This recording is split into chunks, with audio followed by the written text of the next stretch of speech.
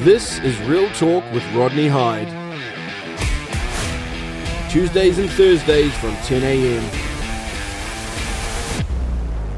Here on Rally Check Radio, it's Real Talk with Rodney Hyde. And I always say this, we've got a special guest, but my kids love reading, love books, love being read to, and their favourite book is Wonky Donkey. Yeah. And we're very privileged to be joined by the author, Craig Smith, who's got another book out. Good morning, Craig. Good morning, Rodney. Thanks for having me. Well, I'm fascinated by authors. Yes. And because I can't imagine, I actually, lucky enough, I've written a couple of books, but they're about things that I sort of knew about. But I can't imagine writing nonfiction. And I absolutely can't imagine writing a children's book. And you've done it. And not only have you done it, and I just want to tell listeners this, Craig's book, he, as an author, he is the #1 children's book author by sales every year for just on 15 years in New Zealand. So he's the #1 author for children's books. But get this, across all books, he's #2 in New Zealand over that time, behind Annabelle Langbein, who does the cooking books, right? So cooking books and children's books are big sellers, but there's a lot of cooking books, a lot of children's books, and they don't necessarily sell, but yours do. Yeah. It's. I mean, I've written plenty of stories that, when I take on the road, I have a huge advantage over a lot of other authors in the way that I write mine in song, and then I actually perform the songs in front of children all the time. And so I get to see what works and what doesn't work. And so I sort of market test my stories before they actually become books on the shelf.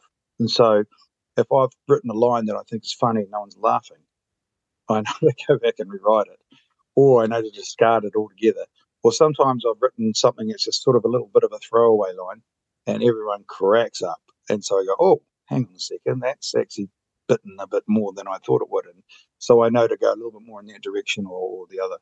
So I have a huge advantage. So that's why when the books finally get to the store, I kind of know that they're going to do pretty well. And so your books, as written, are actually songs that you perform? Correct, yeah. So I write all my stories in song. And so you're traveling around. We'll get to that because you're an amazing author, and you've touched a lot of lives. You've touched a lot of kids' lives, which must be amazing as you travel around. But I'd like to find out a little bit about you and then onto the books and onto the new book. But you're a musician. Yeah, so I picked up the guitar when I was 12. A guy called Gary Kernahan at Queenstown, or I should say Wakatipu High School, taught me how to play guitar. And, I hadn't really thought about becoming a professional musician until in my mid-30s, where I just went, you know what, just follow your heart a bit more and do more music. And so I was playing in bars and pubs and beer gardens and things like that. Just back up the truck. Yep. When you picked up the guitar at 12, yes, did you love it? Yeah, I already knew I wanted to play it. So, had you done music previously to that? No, but look, I was a huge fan of the day, the singer-songwriters of the day. You know, Neil Young springs to mind. Yes. Cat Stevens, James Taylor, Bob Dylan, all these amazing. So Harry Chapin, all these amazing singer-songwriters, and they all played guitar. And when you're 12, you've got these images of playing guitar and being famous, and so I had a voice. I knew I had a voice because I could sing along, I could sing along to those artists, And you go off to Wakatipu High School, and like you could elect to do music. Yes. So you did it in class time, like it wasn't extra tuition, or it was just class time? Actually, the class time was the only classes that they had at Wakatipu High School at the time were sort of semi-classical. And that wasn't me. So I didn't do it in class. The caretaker, Gary Kernahan, taught me. Oh, wow. Yeah. And so he taught me sometimes at lunchtimes, just, and he was back in the 80s. He'd have a cigarette and bring his guitar in, and I'd sit by the tractor sheds and we'd have a bit of a jam. That happened a few times. But then what he said is, like, Craig, I need a babysitter from time to time, and would you babysit for us, for me and my wife and Donovan, his child, and I'll teach you how to play guitar. I couldn't afford a guitar at that time, so Gary had one in his house, and so I'd go there and he'd show me certain chord changes and write certain chords down, and then he'd go out for 2 or 3 hours with his wife, and I'd sit there and play guitar. And did it come easily to you?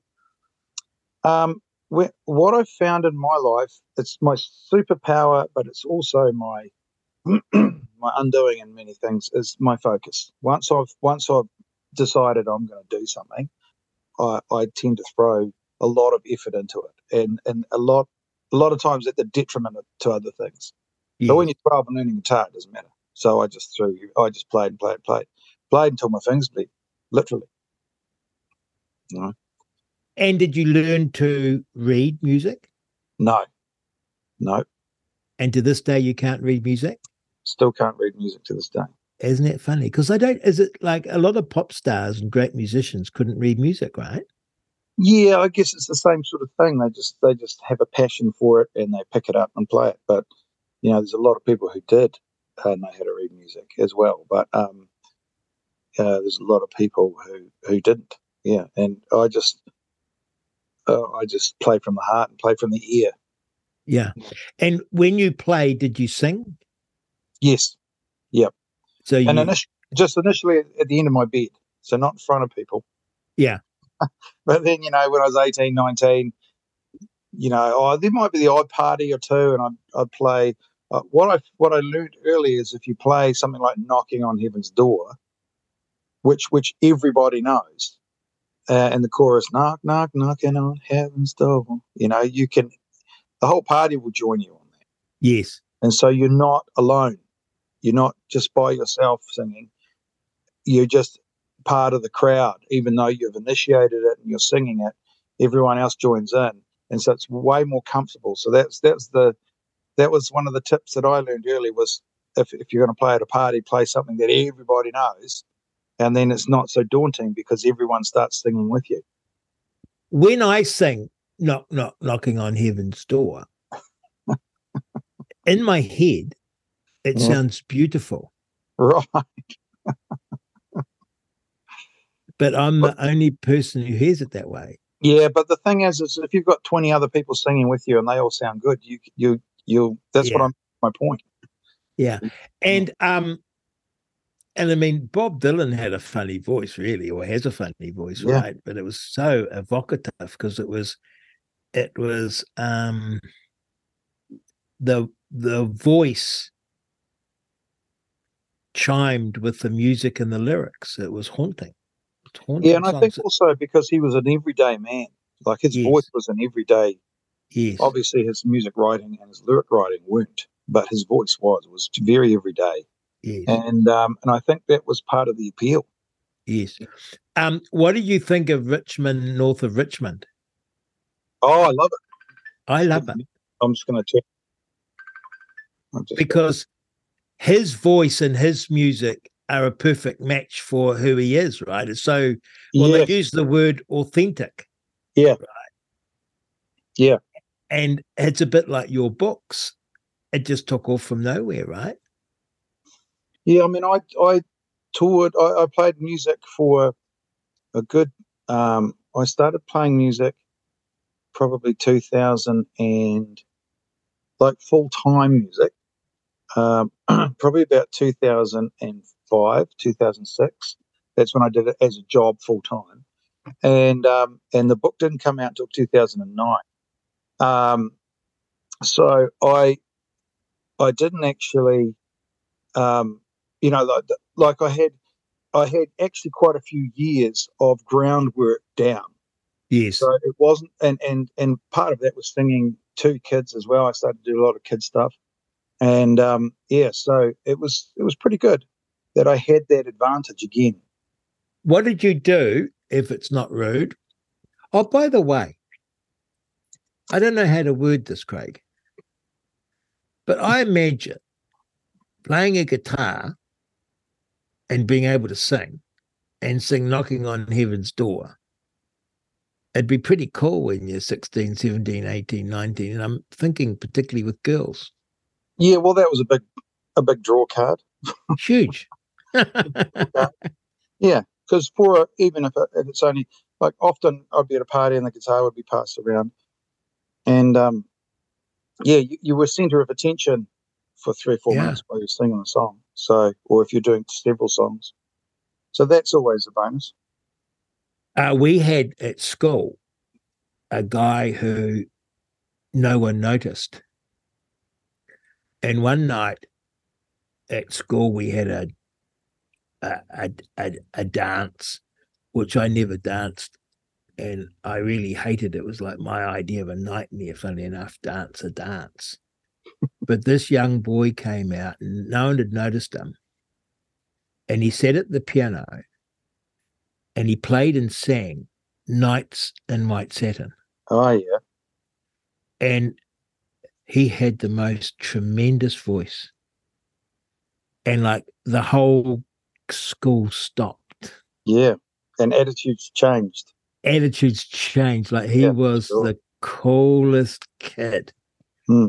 Because he could play the piano and he could sing Nights in White Satin. And man, that was something. And that was you.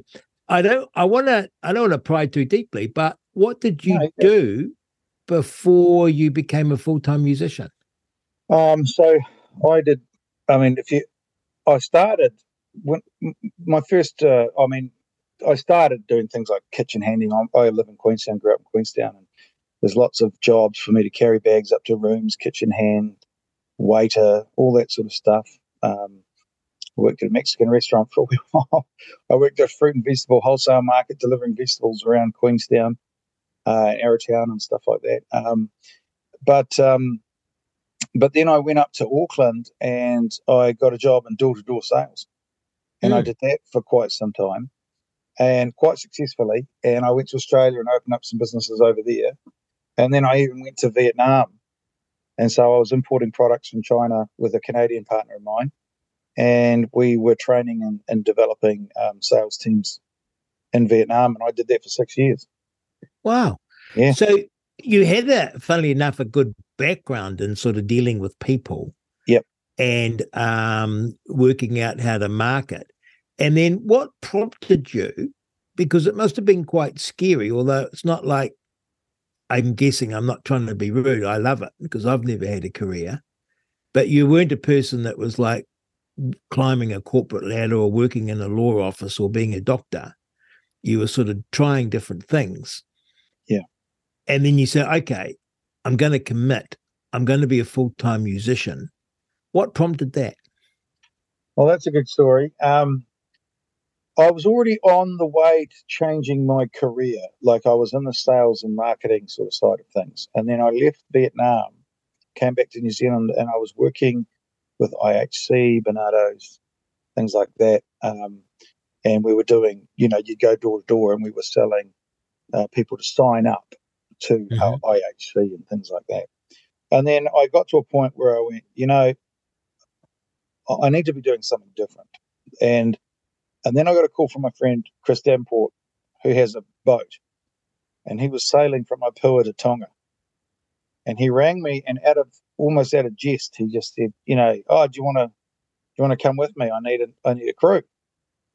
And I went, "Yeah, I do." So 3 weeks later, I was in Apua and up near Russell there, and we jumped on the boat and sailed to Tonga. Halfway across, we got into a hurricane. And then By the way, had you sailed before? no, I'd sailed, but never open ocean. So you knew how to sail, but like this is another level, Very, right? very briefly. Yeah, but Chris was a good sailor. Okay. So I was learning as I was going. Yeah. And so then we got halfway across, we got into a hurricane. In that hurricane, 8 boats were either sunk or abandoned, and 3 people lost their lives. And our boat, for a split second, ended up upside down. Cheapest. And then it did a big roll thing. And while we were upside down, there was a split second where I thought, I wish I'd done more music, because I thought we're gone here. So are you in a cabin and the boat's upside down in the water? What's that? You're in a cabin. Yep.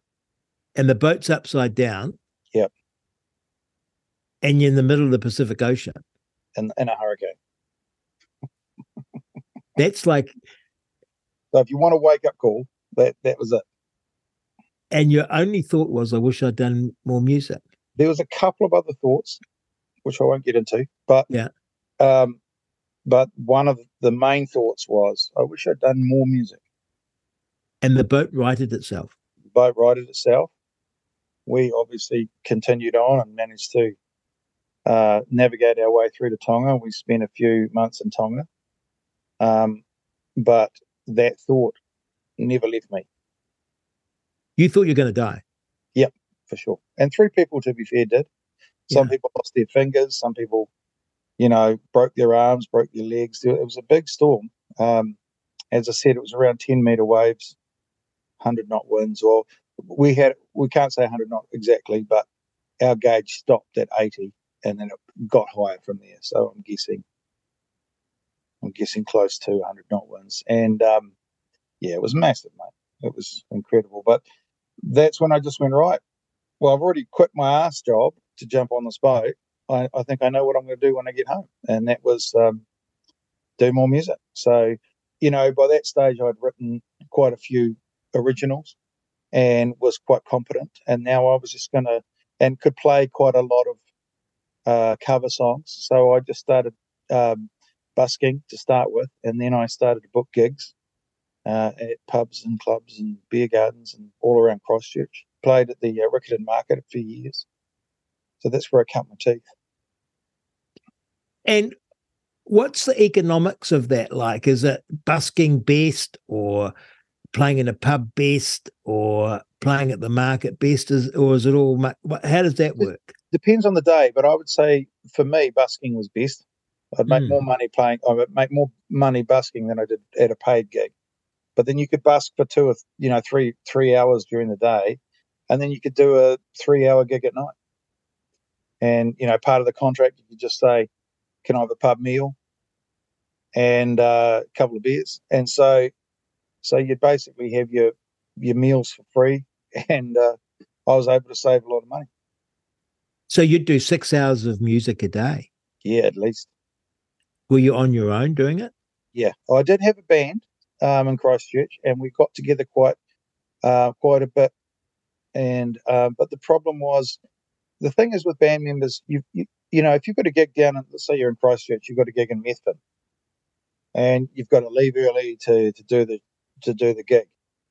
Everyone's got to be on board. Like the bass player, the drummer, and the keyboard. If one of them's late, it kind of blows it. And if the girlfriend says to one of the band members, "Listen, I wanted to spend the weekend with you this weekend," then you can't book the gig. So I ended up doing lots and lots more solo stuff than I did with the band. Mm. And you were writing music, yes. Writing your own songs. Yes. How does that happen? How does that happen? Sometimes it happens because you're mucking around on the guitar and you find a hook or a vibe or a chord sequence, a specific sort of feel of a song, and that reminds you of something, and then that's something that's happened to you, because it might be sad or happy, because you're just mucking around, "Oh, it's quite a happy sound," or quite a sad sound. whatever, and then you start writing towards the music. Other times you've got ideas for the lyrics, and then you try and find the music to fit the lyrics. So often what I would do is I would shelve ideas until I found music, and then I go, oh, that music fits that piece, and then I would start. And often I would actually get two pieces of music, join them together, and make a full song that way. Things that occur to me, you couldn't write your music down. No, I could write them. I could write it like A minor, I see. yeah, C, and then where the words are, you would change to C here, Got change it. to B. Yeah. And to me, I can't imagine, like every time I think of a tune, it's someone else's song, right? Right. Yes. And I know this sounds silly, but you think the music must have run out because I can't think of a new tune. But obviously, you can think of new stuff. I don't know. I can't imagine how that happens in your head. I guess you just do a lot of music and it comes. You just do a lot of music. Effectively, there's only 12 chords. There's 7 majors and 5 minors. And then on top of that, there's, you might have seen that court case that happened a wee while back with Ed Sheeran. I did. And he was showing how the same 4 chords could be many, many different songs. And that is true. It's what I would call accents, so it's kind of like everyone speaks English, but if you go to Yorkshire in the UK, you're going to notice a very big difference to the guy who speaks English in Alabama, and the guy who speaks English in Oxford, and the guy who speaks English in New York, in California. You can spot them. Canadians, even if English-speaking Asians, I can spot that if someone's speaking English and they're from the Philippines with that slight American twang, or or if they're from Hong Kong, they've got a very specific way of speaking English. So even English is the main language, but they've got all these accents, and that's the way music kind of is. You've got the same chords, 12 chords, but and they can be arranged in a myriad of ways. But then, of course, how you put your accent into it is really, really what it's about. And you're playing in the pubs and at markets and at gigs and busking. Did it sort of get tiresome in the sense that everyone's out having a good time and you're sort of having a good time playing music, but it's actually what you do for a job? Yeah, but I really enjoy being the person who sets the mood and helps people enjoy. Like even solo, I would do the first 2 sets. I would do fairly cruisy, and then the last set it was always a little bit more upbeat, and it was quite a lot of high energy output for one person to do. But I always used to manage to get people up dancing. Wow! And that was fun. I enjoyed that. But you are right. Some days, you don't want to do it, just like any other job, and you've just got to get up and get yourself into the right frame of mind. For me, as a children's performer now, that's way easier to do than before, because the crowd, you only need 1 or 2 kids to be really into you, and you're having a blast. So that's what I do. If I'm feeling a bit under the weather, or if I just, I've done X amount of gigs over X amount of weeks, and I'm like, oh, this is getting a bit much. Once I get started, it's more about the packing up and loading down, all that sort of stuff. Yeah. Once you get started, just focus on 1 or 2 kids that are having a blast. And it's easy. It becomes very easy. Did drink become a problem when you're playing in pubs? No, I was pretty disciplined. I never drank where I played. Okay. Never. Burping in any key doesn't sound very good anyway. Yes. And then at the end of the night, I might have 1 or 2 beers, just to wind down after 3 hours of playing, whatever. Mm-hmm. Watch the rugby in the pub that you were playing at, whatever it is, and then I'd go home. So I was pretty good for that. Now, the big thing, what led you to the children's playing? How did that start? Yeah, well, that's just organic, really. As a professional musician, you get asked by your nieces and nephews, can you play us a song today, Uncle Craig? And so I used to start just making up silly little songs. And, you know, I've got a whole bunch of rallies down south. I've got a hunting and fishing lodge down in a place called Monowai and lots of sandflies down there. So one of the first songs I wrote was about squishing and squashing sandflies. And, you know, the kids just enjoyed it. And I wrote another one called We'll Be the Bumblebee, which we turned into a book. And that was also went straight to number one. And that was a story that my mum had sort of come up. So she's co-author on that. And then wasn't long after that I wrote Wonky Donkey. So I wrote that in Te Anau. And that was, you could immediately see that was a fun hit. Everyone just giggling and laughing as I was playing it, kids and adults.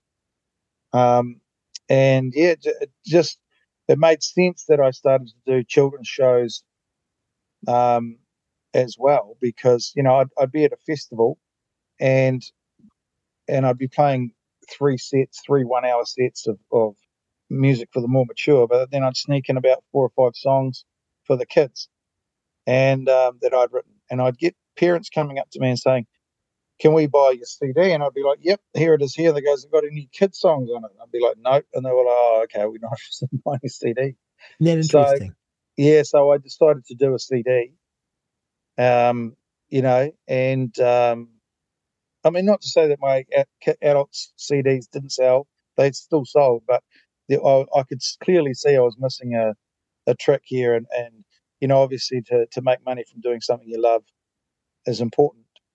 So it wasn't lost on me that people were coming up and asking me to buy a CD. So I went and made a CD, and then I entered Wonky Donkey in the children's music song of the year, and it won children's music. Wow, I didn't know that. Yeah, and so that was in 2008 with young lady Claudia Gunn. We co-shared it. She had a lullaby song, and I had Wonky Donkey. We sort of co-won that, and then because it won, that gave me. I'd already pitched publishers on the idea of doing the song as a book, but hadn't had much success. But then when it won New Zealand Children's Song of the Year, I repitched it again, and that's when Scholastic picked it up. Well, that's a good publisher too, because it goes into all the schools, their little blurb, right? Yeah, and they're the largest children's book publisher in the world, so it's a great publisher to have if you want your book to go international. They're an international group. Yes, yeah, huge. The thing I notice about your books, and I imagine this is a big thing for parents and for children, is they're beautiful. Well, that's Katz's work. Katz Cowley is the illustrator, and she was a friend of mine. She's also a musician. That's how we originally met. We met at a guitar clinic in Christchurch, and she showed me some of her artwork, and I was like, wow. So when I got the contract to be published, I said to Scholastic, look, I think you should have a look at this young lady's artwork. And initially they said no, because they had their own stables and I said, just have a look. So they had a look, and then they pulled the trigger on it. They said, yep, okay, she's pretty good. So she ended up doing the artwork for Wonky Donkey, and the rest is history. Well, it's beautiful, beautiful. She's wonderful. Do you collaborate with her, like talk the ideas through for the artwork, or do you let her come up with it? No, I learned this, even in music. I learned this, you know, if you're trying to direct someone who's also creative, you're taking a piece of their creativity away. You know, if you're saying, I want you to draw it in a certain way, then you've already infected their mind, I guess, with that, yes, with that thing. Whereas they may have had a thought, which is way better than yours, and you've sort of poisoned it in a way. So, but that's not to say that after they've done the sketches, you might sit down together and she might say, oh, I'm struggling in this area, or what do you think of this? And that's where everyone sort of puts their 5 cents in with, including the publishers and myself. And we might sort of say, oh, I was hoping that at the end that the donkey looked like this and not like the way you've done it. And so sometimes there are minor changes, but most of the time she nails it. You know, most illustrators I work with are really very, very good like that. And your books have a message? Yeah, they're all very subtle. Tell us about Wonky Donkey? What's the message? Well, I mean, the message behind Wonky Donkey is it's okay to be different, which is a good message. It's a great You know, message. And in fact, I've had some amazing emails from parents, and I mean, I had a caretaker in Levin's school come up to me and says, "Because of you, I can wear shorts." I went, "What?" And he said, "Because I've had a prosthetic leg for years, and I always thought it would scare the kids." And he said, "So in the summer, I'd always wear pants. In the winter, I always wear pants, of course. But he said, in the summer, I just wore pants." But he said, when the kids were so excited about this Wonky Donkey book, and I'd say, "Oh, I've got one like him." And they went, "What?" And he'd pull his trousers up, and they were like, "Oh, wow, that's so cool," you know. And so he got over his I guess his self-consciousness or the fear that the kids were going to be worried or something like that. And so he started to wear shorts, and you know, it's great little stories like that. And because of the music, I can connect with autistic kids a lot. So I get a lot of autistic parents, or I should say, a lot of parents of autistic children writing to me and telling me how much their kids love my books. It's I get a lot of good feedback from that area. So Because the story of Wonky Donkey is he's got 3 legs. 3 legs, and he's got a missing eye. Yes. He's a winky wonky donkey. Yeah. And your new book, which is out this week on Sunday, it's being released. It's Stinky Wonky Donkey. Yes, the Stinky Wonky Donkey. So what's happened to him now? Well, we had the Dinky Donkey after Wonky Donkey. That was great. Then we had the Grinny Granny Donkey. Then Wonky Donkey's Big Surprise. And in each one, we introduced a new family member. So Dinky Donkey was Wonky Donkey's daughter. Grinny Granny Donkey was the grandmother. Wonky Donkey's Big Surprise, Mum comes home. And this one is we were able to use all the characters in the book. And so basically, Wonky Donkey convinces his daughter, it's a giant dad joke. He convinces his daughter that she loves all hooved animals wholeheartedly, with all her heart. And that makes her hoof-hearted, he said. So she goes around telling everyone, "Yes, I'm hoof-hearted, I'm hoof-hearted." And without realizing what she's actually saying, what it sounds like out loud. And then at the end, she says to her dad, "Before you've departed, Dad, are you hoof-hearted?" And he says, "Well, I'll have to tell you the truth. Here, pull my hoof." That's lots of silliness, lots of farts. But kids love it, right? Oh, the kids love it. Yeah, they absolutely love it. And I've had really good feedback from the song already. So you'd been playing that as a song for some time. Yep. And you had adjusted it as you played it. Slightly, yes. And then what happens is I give the words of the song to my publishers, and then they adjust it. So there might be some tiny little grammatical error. Yes. Or there might be some way of saying a thing that you normally wouldn't. You can say colloquially. Like you can say, I can't get no satisfaction, colloquially, but to put it in a book using a double negative and giving it doesn't look right. It's not an option. So so they help me as well. So the crew at the editing team and Penny Scowen and Lynette Evans, they all help me with those tiny little adjustments. And then I just, once we've got something that everyone's happy with, then we turn it into a book. So how many books in total have you published? 15 now. So that's one a year? Pretty much, yep. Wow. And you're going to keep going? Yeah, absolutely. Got some new titles, new ideas, new books up my sleeve.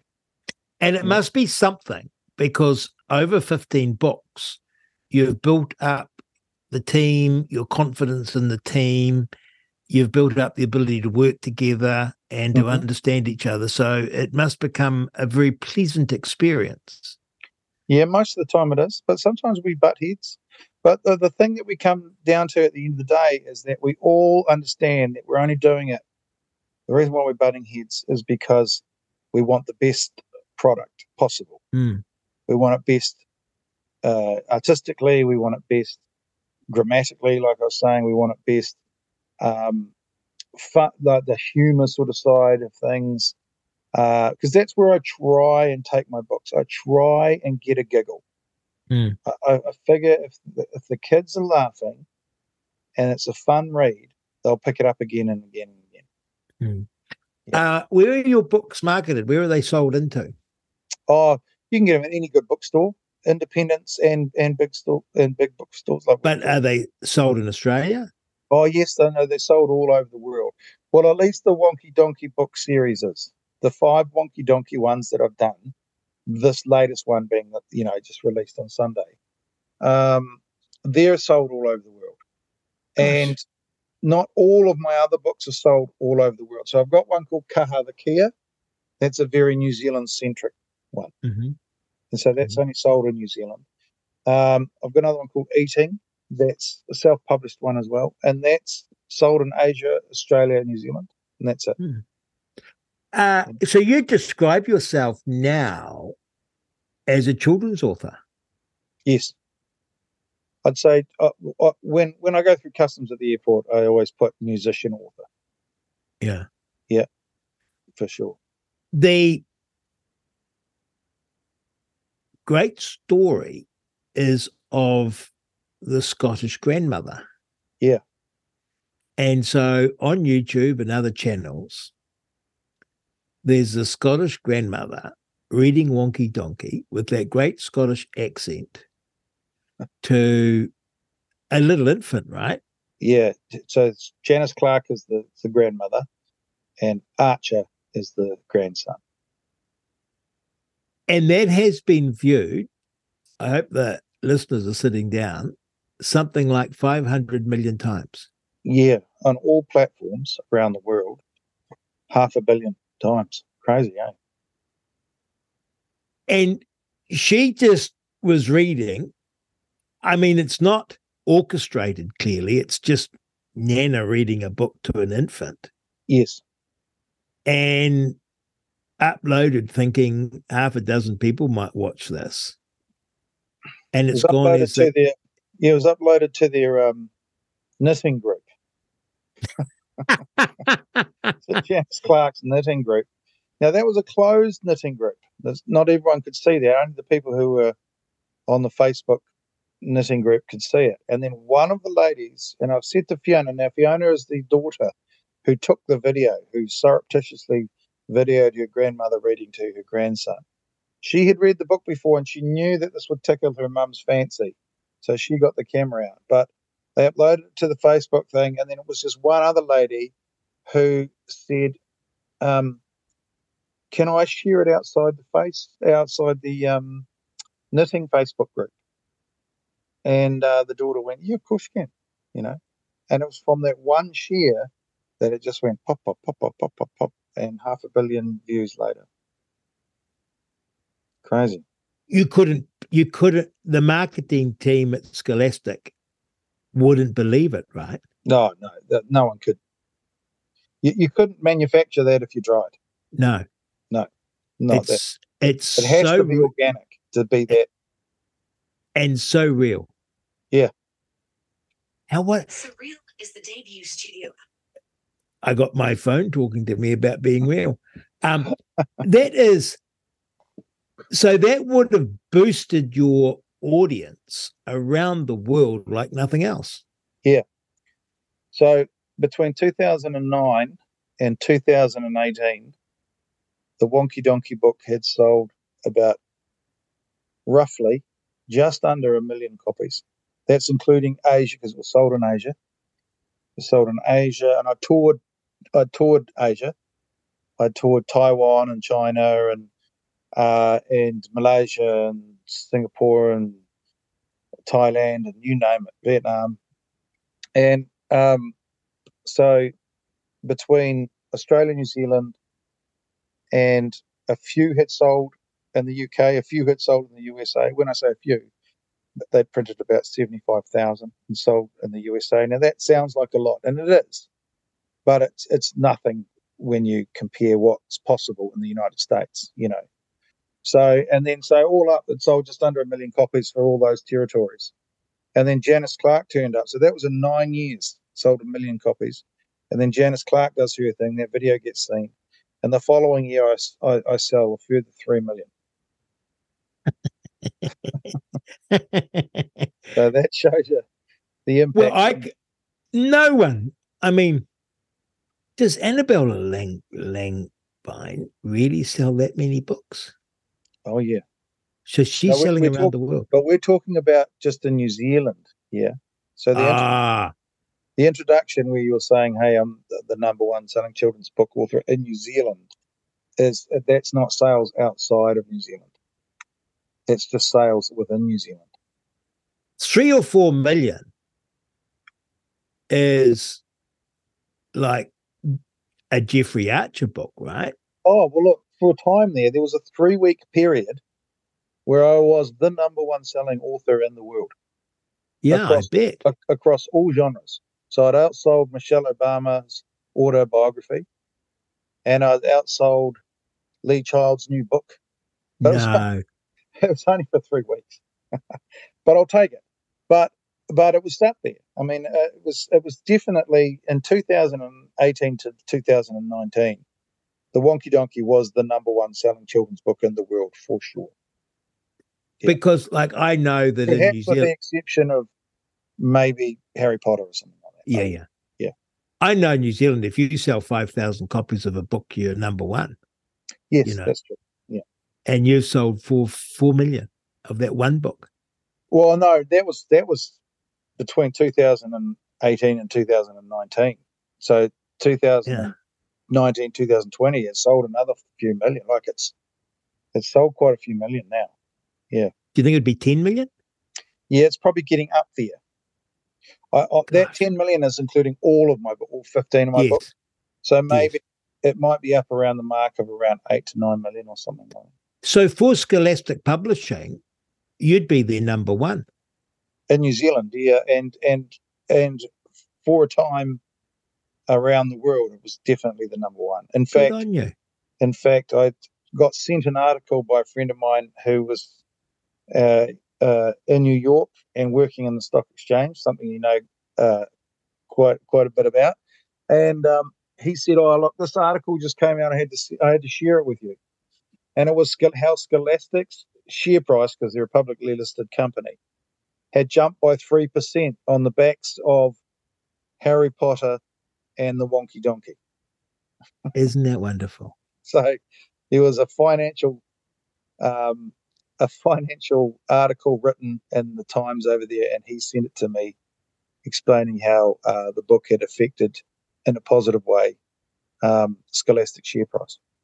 And you've done an edition of your Stinky Wonky Donkey in Te Reo. Not the Stinky Wonky Donkey, no, the original Wonky Donkey. Yes, is now a Te Reo Māori version. How did that happen? That was released about 2.5 weeks ago for Māori Language Week. And how it happens is, if you've got a hugely successful book in English, and you know everyone wants their book to be in other languages, and obviously in New Zealand, Te Reo Māori is one of them. So it was a no-brainer, really, that we reprinted it with. We got some good translators in, and then reprinted it, and it's now a book in Te Reo Māori. So, did you sing the song for it in Te Reo? I did not, but I'm getting coaching. Great. I'm going to get some coaching. I've got a local guy here who's going to help me out, and there's another person who's going to help me out as well. Good on you. And what about other languages around the world? Yeah, it has been translated. It's been translated into Chinese, been translated into Albanian, Italian. Yeah. But the thing is, though, I'd like to hear you sing it in Chinese. Yeah. The good thing about what I do with the music component of the book is that if you're learning English as a second language, you can put the CD on and learn to read without having to have a teacher there or a parent there to just correct you, because the kids can hear the sound wonky, spunky, and all these words, and they can play the music. And because it's played in music, you've got that, that mnemonic sort of, like when you learn an alphabet, you're learning it in song. A, B, C, D, E, F, G, makes it easier to remember. So that music componentry allows the book to be sold in English in a country like China, because lots of Chinese people learn English, Of and the course. music helps them to learn Of English. course. Of So, course. It's wonderful. so it has been translated into many languages, but equally, it's probably sold more in those countries as an English book because of the music componentry. Yes. The kids can learn how to learn English.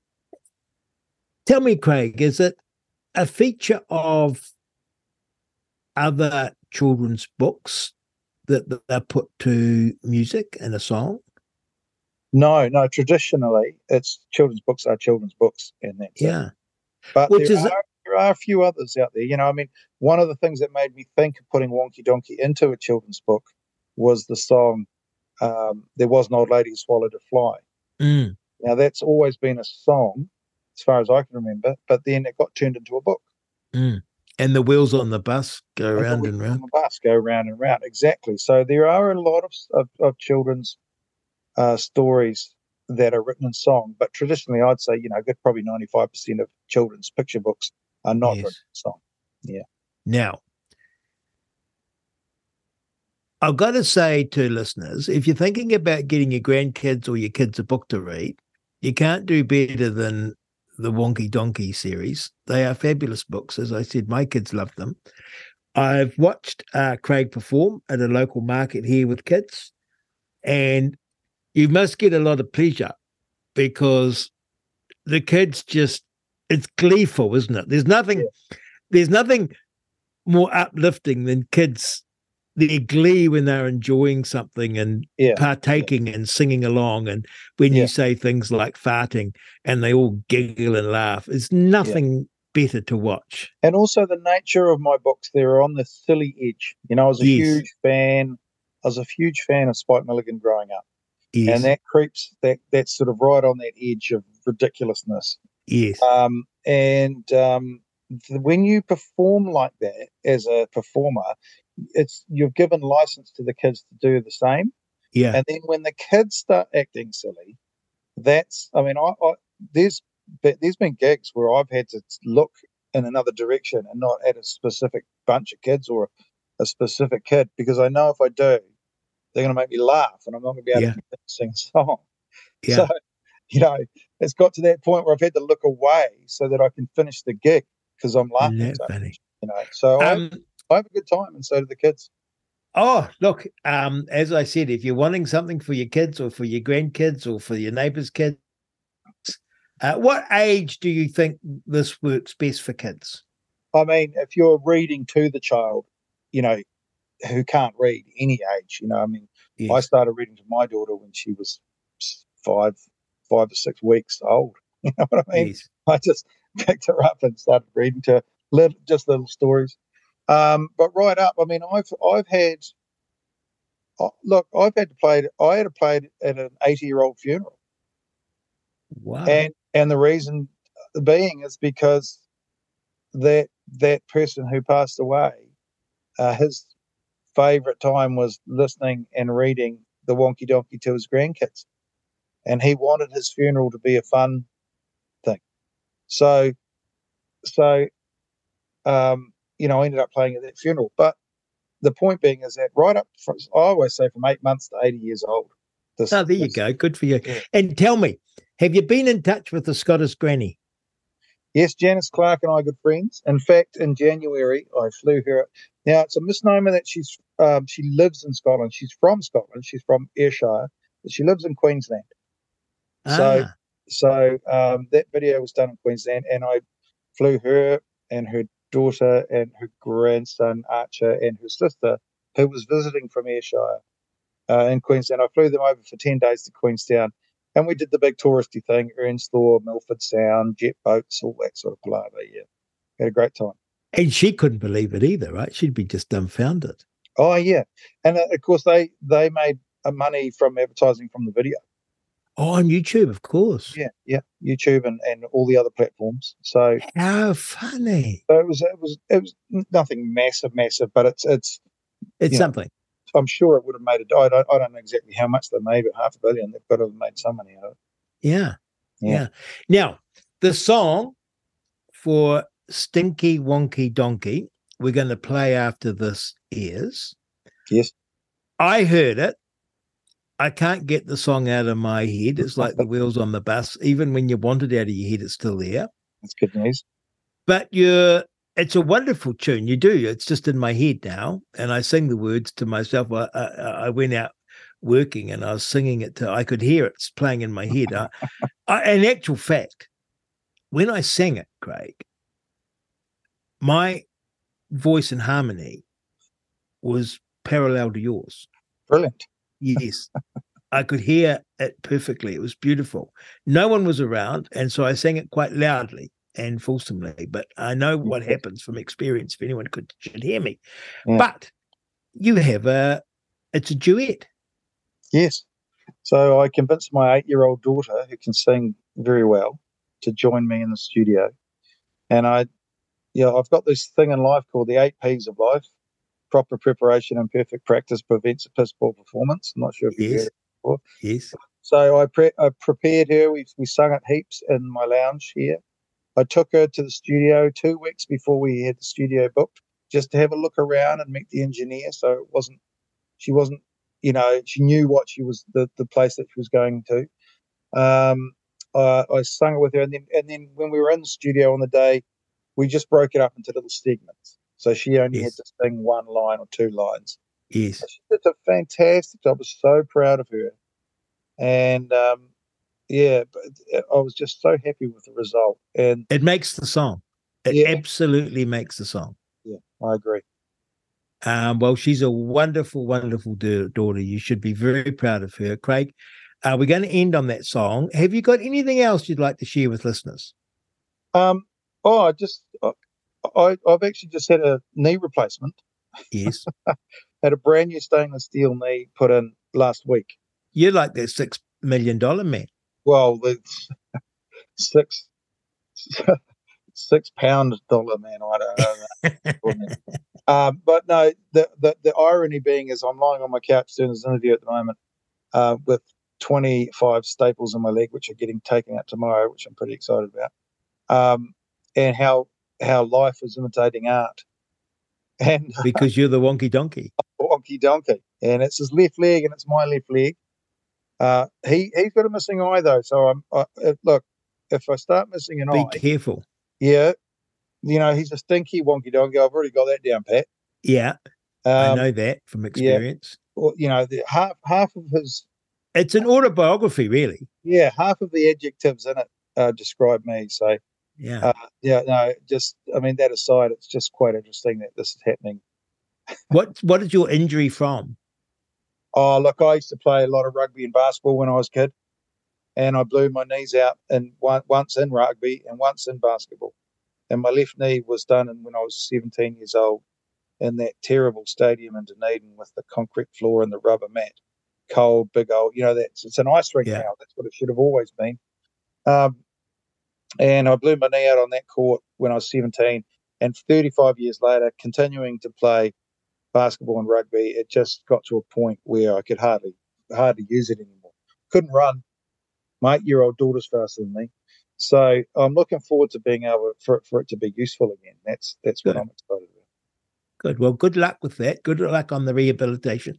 Thank you for your time here today, but more particularly, thank you for bringing all that joy into kids, mums and dads, nannies and granddads, everyone, because not many of us get an opportunity in the work that we do to entertain and make people happy. No, they don't. And I'm very grateful for that. But thank you, Rodney. I appreciate it. It's been lovely talking. And I'm looking forward to your next books. Me too.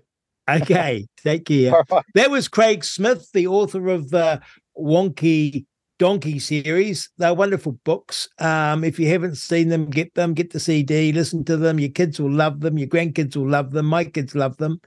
And when Craig performs it, it is just something else for all the kids to see. You're on Reality Check Radio. It's Real Talk with Rodney Hyde. Thank you for stopping by. Thank you for listening. This is Real Talk with Rodney Hyde. Tuesdays and Thursdays from 10 a.m.